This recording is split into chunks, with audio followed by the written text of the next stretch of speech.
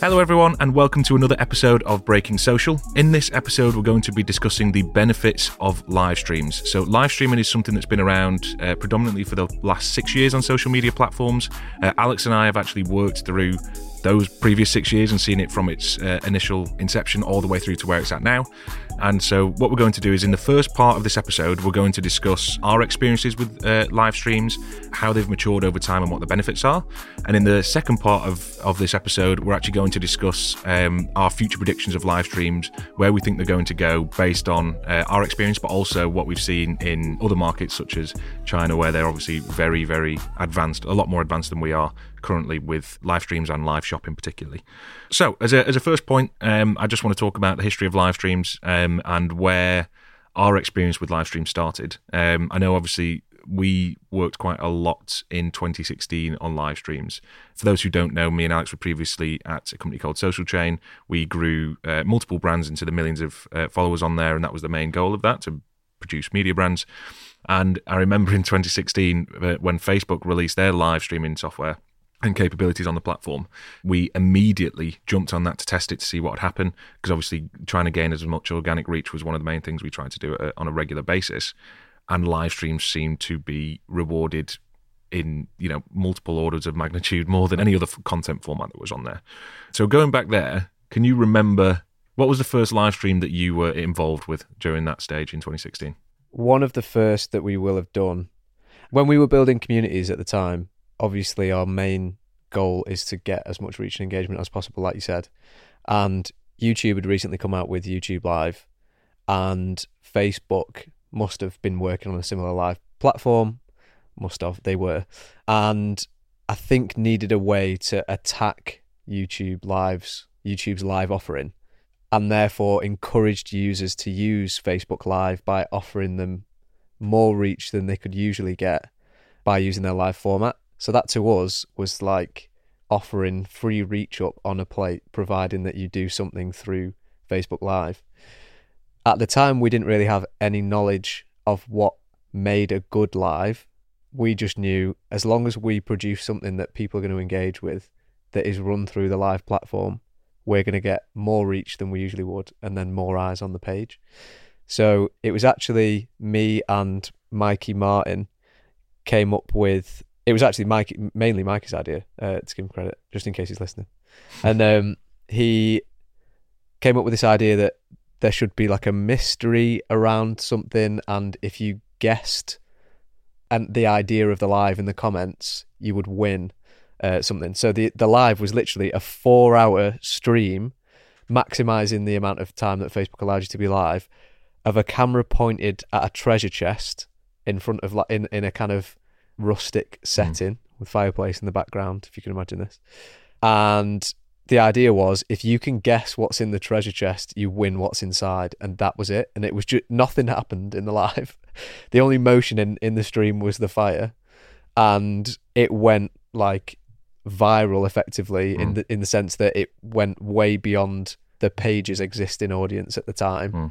And do you remember what it actually thousands achieved? Of comments. No, I don't remember what it was actually. I remember one of the other live streams that we did and what that did, but that was the first. Right. That was the first stream that we did, and the first time that we were like, "Wow, there is a lot of additional reach available if you push something live." Yeah, because the reach that you would get on those live streams early on was, it got to a point where it was like, well, why would we do any other content? Because the reward that you were receiving from it was honestly a little bit ridiculous. I remember the first stream that I was working on was for Sporf, and I think this may have been just before the one that you and Mike had produced, because the first one that I worked on was a lot less interactive.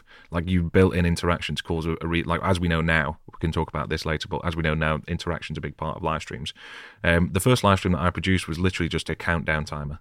I think it was time since Arsenal had won the FA Cup, and it had been like a stupid amount of years, months, weeks and days, and it just counted up, and it got tens of thousands of shares almost immediately. And I remember we did that just after we'd launched Sporf on Facebook, so it was a new Facebook page, and I think it must have had between 40 and 50,000 likes at the time, and they were gaining 2,000 or 3,000 a week. I remember putting that stream live, and they gained 80,000 new likes in that week alone. And very quickly it was a case of like, whatever you did there seemed to work really well, so we're going to keep doing that. And so we kept finding new pieces of content, like how long since this player has scored, how long since this team have actually won a game. And it's not something we'd ever pitch now, because there is from what we know from live streams now, it just wouldn't work. But at the time, it was being rewarded tenfold. And I think that was the first interaction that I had as well. The next thing I want to talk about is the next evolution, where, we'd had that early experience that I had on Sporf. You had that first experience you had on Student Problems with the Treasure Chest live stream. I think as we started to do more and more, we learned more and more about what a good live stream requires, which I think the first ones was interactivity. Like, how do you get your audience to do something that will have an impact on the stream that they can see? Like almost like if I push this way, this thing pops out the other side. Like how do you give your entire audience a way to have an impact on the stream? And one of the best examples that I'd seen was the one that you and Mike had produced on Student Problems that ended up, I think it got over 1 million shares. Is that right? 1 million shares? Or was it 1 million comments? I know that it got something over, it was like over 4.5 million views maybe in the 4 hours that it was live. Right. And then over 1 million engagements in that time as well. It was some ratio like that. I think it was over 1 million engagements and then multiple millions of views. But that went crazy. So the one that you're talking about is when, well, at least I think it's this one, but it was when Trump was running to be president, so pre-Trump presidency, and his main competitor was obviously Hillary Clinton, and there was a lot of noise on the internet around the fact that there was a lot of dissatisfaction with both of these candidates. So not that we were thinking like politically or anything about this, but we just thought, who would be a better candidate, or like who would people actually vote for if there was a random third candidate? The page Student Problems was all about like student life, and there was like several recurring memes and ideas on the things, and one of them would be like chicken nuggets and like fast food and stuff. So we just thought, what if we just Photoshop a chicken nugget in a suit and then have him stand alongside Hillary and Trump and let the people decide who should be the next president of the US. And just to add, sorry, I know that sounds like absolutely absurd, but the actual main thing that you included in the stream was that, yes, you lined each candidate up, so Hillary, Trump, and Mr. Nugget. I can't remember. Yeah, it was just chicken nugget. Nugget.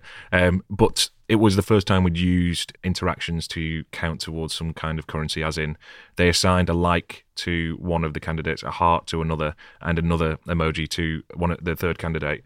And so people were using those then as voting mechanisms, where they would vote for the candidate, wouldn't they, using those emojis. So we were giving the users a way to have some effect or see the effect that they were having on the video, so they could see their vote count towards an increase of a little voting bar that would get longer and longer according to the number of votes that each candidate received. And we just made it as a funny meme, and it just blew up. As soon as we posted it, it went properly viral, to the point where when my sister's boyfriend, who's from New York, came over to visit, he was like, "Oh yeah, I saw that." And that's not usually that interesting in the context of a normal meme, because if you get a good meme, it does travel around relatively quickly. But bear in mind that this is just being pushed by Facebook within that 4 hour window that it's live. So it went viral in such a short space of time, which was what was so interesting about that. And then it got so many engagements that it was definitely one of the pieces that contributed towards Facebook actually banning the use of emojis as a voting mechanic. Yeah. Because it was probably messing up their sentiment analysis on their side, where we were saying, do love heart eyes if it's this, or do laughing face if it's that. They must have been measuring post sentiment to make better content or feed you the right stuff. And I think people, after they discovered that this voting mechanic was working, they must have just thought, we need to stop this or throttle content that is encouraging this, because it's skewing our data. But yeah, it was a good time. So that was, I would say, the first, what would you say, between the first 3 and 6 months of our experience with live streams, especially on those media brands that we were growing. A lot of it was, how do we make the most engaging live streams? And over time, we were learning about different mechanics that we could include in a live stream to make it even more engaging for a user. And we did that for a few months. And then I remember the first time we'd operated a live stream for a client. And so over this time, we'd gained a lot of knowledge around, there's got to be something at stake for the user, as in, is there an incentive to watching, or is there a way that they can interact with the stream in real time so that if their input can have a direct output? So we'd produced an idea. Actually, Tim Will Hyde that we used to work with, I remember, produced this idea, and I personally was actually the one operating it, but produced this idea of, what is a common thing that most people enjoy and will do for fun, but how do we then incorporate that into a live format and allow people to be rewarded in real time? And one of the obvious answers, well, I say obvious, it wasn't too obvious at the time, but was a quiz. One of the easiest things in the world that everyone understands how they work. It was a live quiz, and the thing that was different was we'd found a way, and it was much more difficult at the time than it is now, but we found a way to be able to make it a really fast-paced live stream where we could also pick real winners in real time and display them on screen in real time.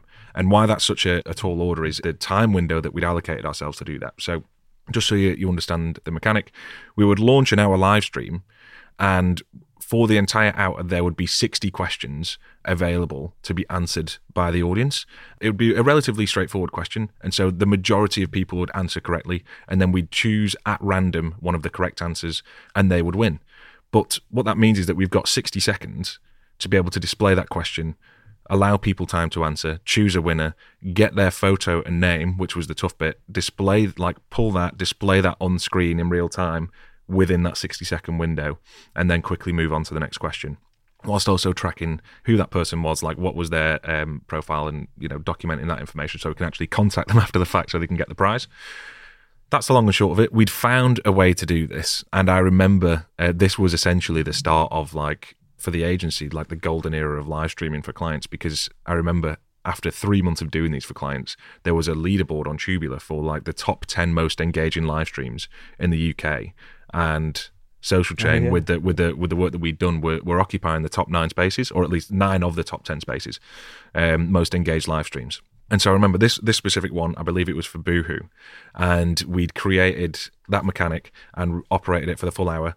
And I actually was so engrossed in the operation of the live stream that I didn't actually clock the numbers until after the fact, because I was like, you'll remember, sweating profusely because it was so stressful, but it was insane. It was a spectacle to watch. Yeah. It was like Joe sweating at a keyboard, locked in, surrounded by several crushed cans of Red Bull. Yeah.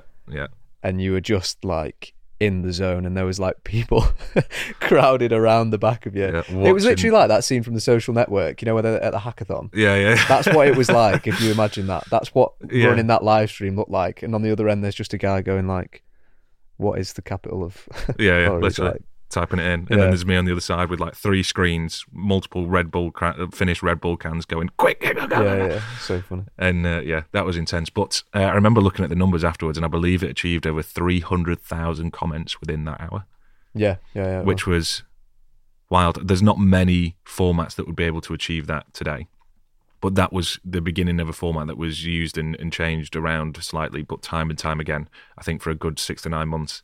That idea of question and answer, mass recall from an audience in a certain time interval was a format that we used, and again still used to this day, but it's since evolved. From the perspective of an audience member that might be listening to this, or someone that's watching it, you mentioned that we did that for Boohoo. What is the value of that for them as a brand? If I was listening to this and I was a brand owner and I was like, great, we did a quiz and it got loads of comments, what's the value of that to the brand? At that time, and even in more recent times, the value is purely in engagement and relationship to the brand.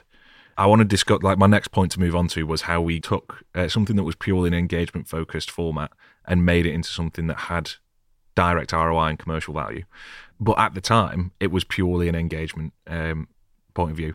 There were things that we did to make sure it was in its most viable format, such as rewarding people for sharing the stream so that we could attract new people to like the page, so that in future there was more organic reach for the client with any posts that were going out, both engagement posts and commercial posts.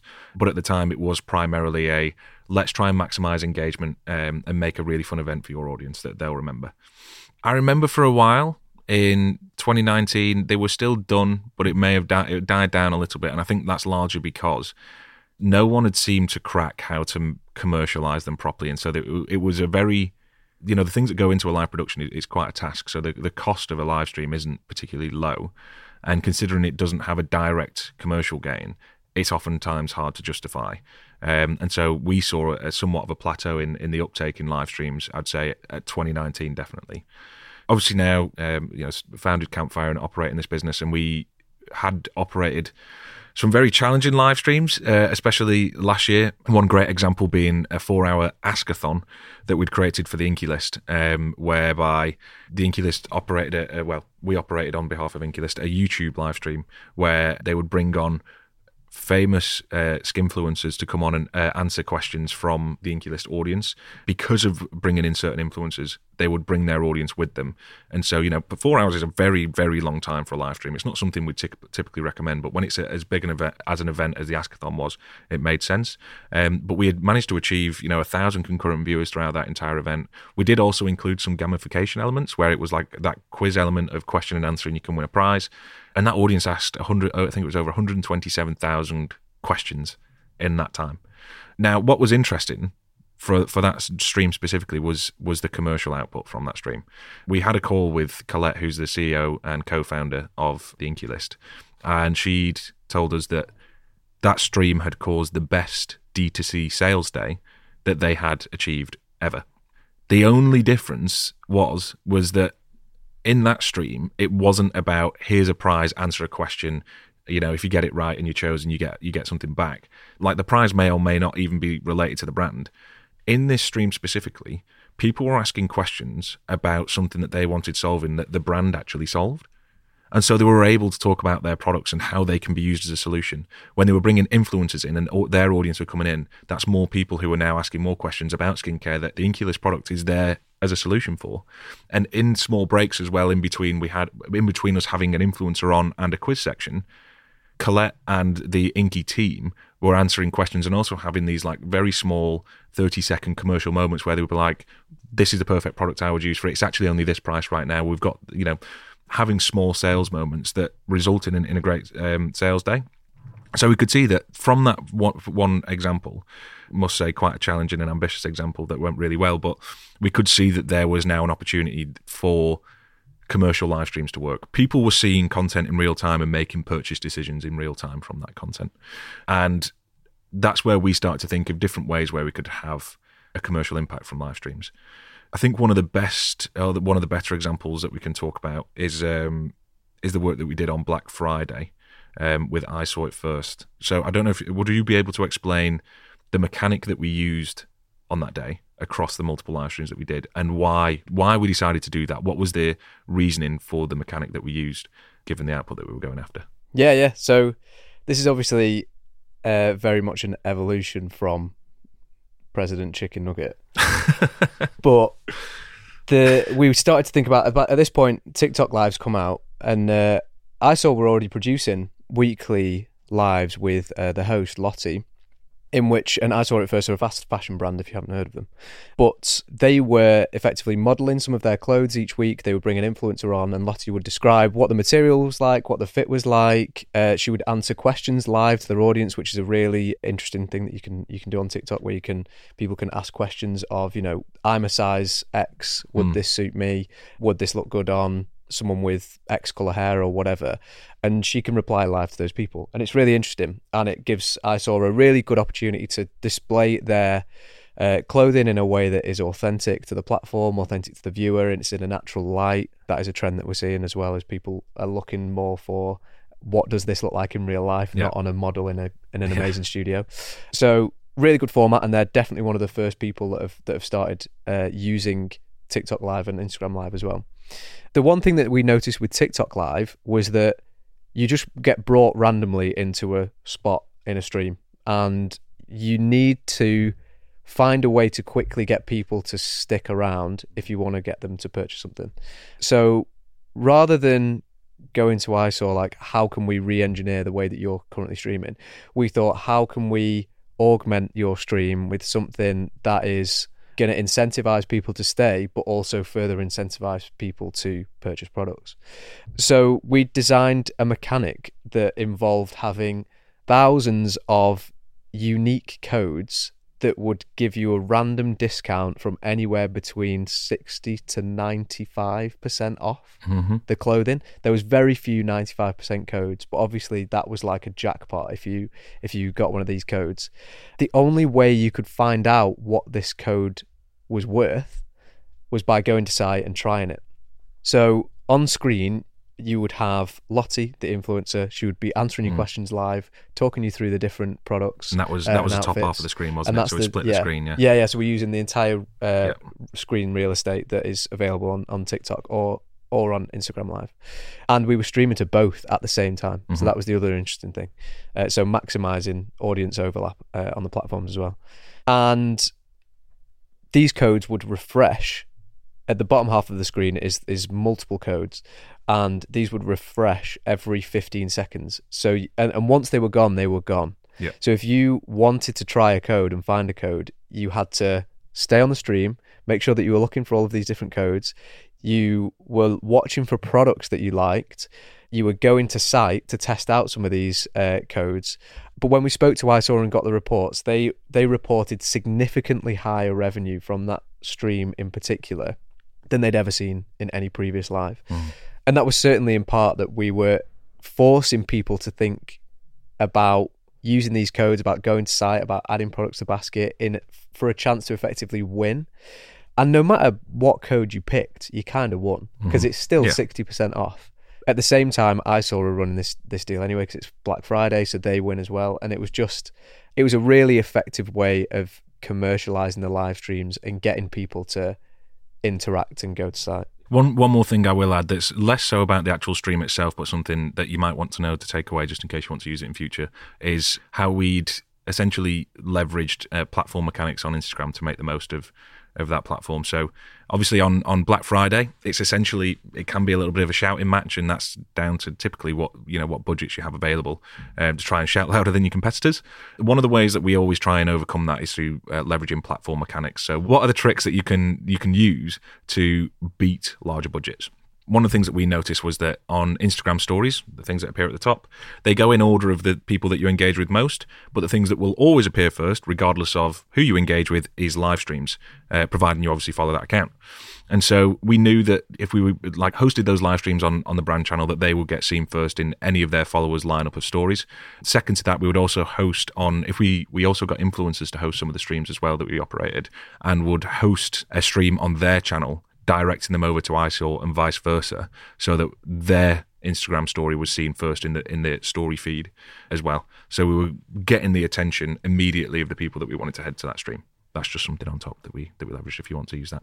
But I think the main takeaway from that is we got the evidence that we needed to see that when the content is right, people are still, and even more so in this example, are seeing content they want to consume, able to ask product-focused and product-centric questions and get answered in real time, and then using that information to make purchase decisions in real time.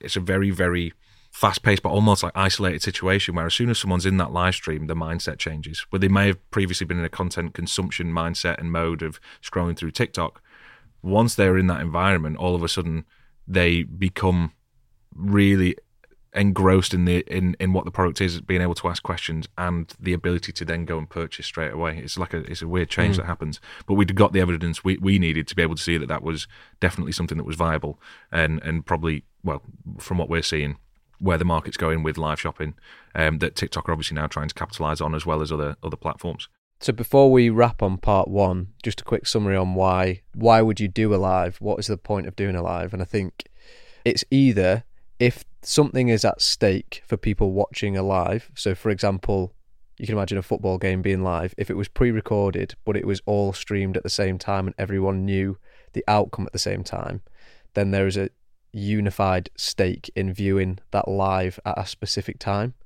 knowing that you're going to find out an answer or a score or whatever at a specific time. So that's a reason for something to be live.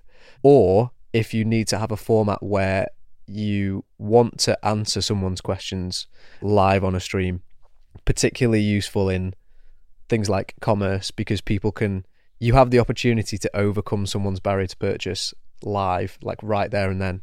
Someone might ask a question about a dress, will it fit my size? And you can answer it right there and then. and they'll become a customer.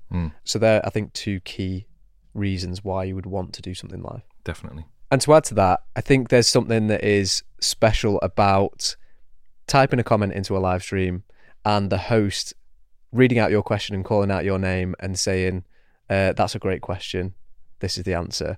I think having that call and response with a host and with your audience member is something that is absolutely unique to the live format and does add another layer of engagement to your content. And just on that point as to why you would want to do something live, one of the things that we always keep in mind when we're producing concepts for live streams is, could this be a piece of content that could just be published? And if it is, probably don't make it live. That brings us to a nice close for part 1 of this episode. In part 2, we're actually going to be discussing what we've seen in China for live streaming. Obviously, it's quite far further ahead than we are, but we are starting to see some patterns that they saw over there start to happen here. So we're going to talk about what's starting to happen over here, what our predictions are for live streams and live shopping in Western markets. And following on from that, we're also going to talk about some do's and don'ts, some takeaways that you can take from our experiences with producing live streams, and what things you should be wary of as live shopping and live streams start to take more of a hold over in Western markets. That's it for this part. I will see you in part 2. Thank you for listening, and we'll see you in the next episode.